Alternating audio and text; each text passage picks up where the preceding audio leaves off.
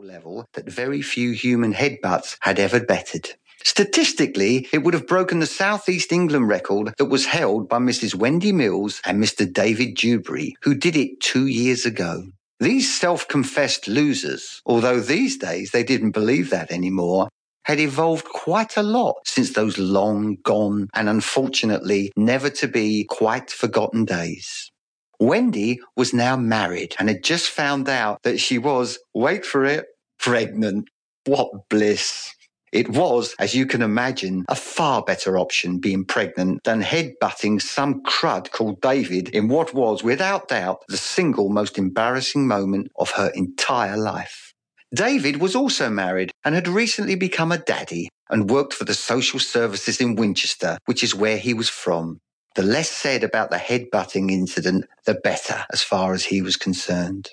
So as you can imagine, that pregnant Wendy and socially caring David would have been delighted to have relinquished their title to Harry and Glynis. The shockwaves of that gruesome headbutt by Harry and Glynis had reverberated all around the universe and beyond as a human act that was not meant to happen did. Whatever the source of all love and knowledge had planned for us, fighting, killing and war was not part of the big game plan. That, of course, included full-on or even side-on headbutting, whether intended or not. It was so bad that these higher and more evolved beings from the other frequencies had to investigate these highly irregular acts. Back to the retreat. Ow! Said Harry and Glynis simultaneously as both recoiled back and put their hands up to the head-butted area that gave them both instant excruciating pain. All the other spiritual wannabes in the reception/meeting room stopped dead in their tracks and looked towards the sickly conversation-killing sound that churned all other stomachs over all at once. Even Harriet stopped her fussing for a few moments to digest that horrible noise that human beings should just not hear. All eyes were now fixed firmly on Harry and Glynis as they both once more plummeted to an even lower ebb than they had previously thought possible. Time stood still as new words for excruciating were hurriedly being created to accommodate this life crisis that they were both now engaged in. Harry and Glynis's eyes were both drawn to the ground where the name tag Glynis stared up at them.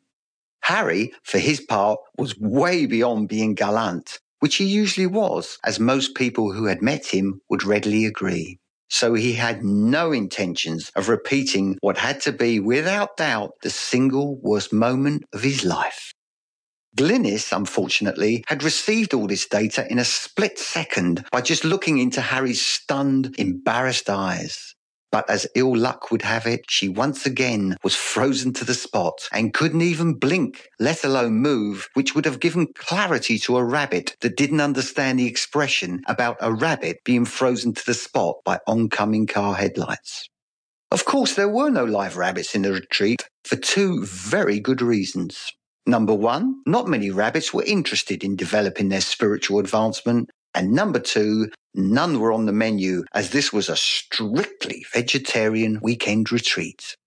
A rising feeling of nausea rose up from the pit of Glynis's stomach, accompanied by a feeling of dizziness that was immediately felt in her lower regions as her knees started to buckle and crumble. "Let me show you your room, dear," said Harriet, who had taken in the whole fiasco and had moved like lightning as she supported the weight under Harriet's elbow and led her out of that room that for her had now become a living hell. Harriet did this with the minimum of fuss, and one had to admit that she was good at this sort of thing. Once they'd left, Harry bent down and picked up the little badge from the floor with Glynis written on it and put it in his pocket before retreating from the meeting room, because as he had rightly surmised, anywhere would be better than here, so he excused himself. When Harry returned to the reception/meeting room, he found that everyone was still there, and Harriet, the hostess, had returned and was launching into her opening spiel.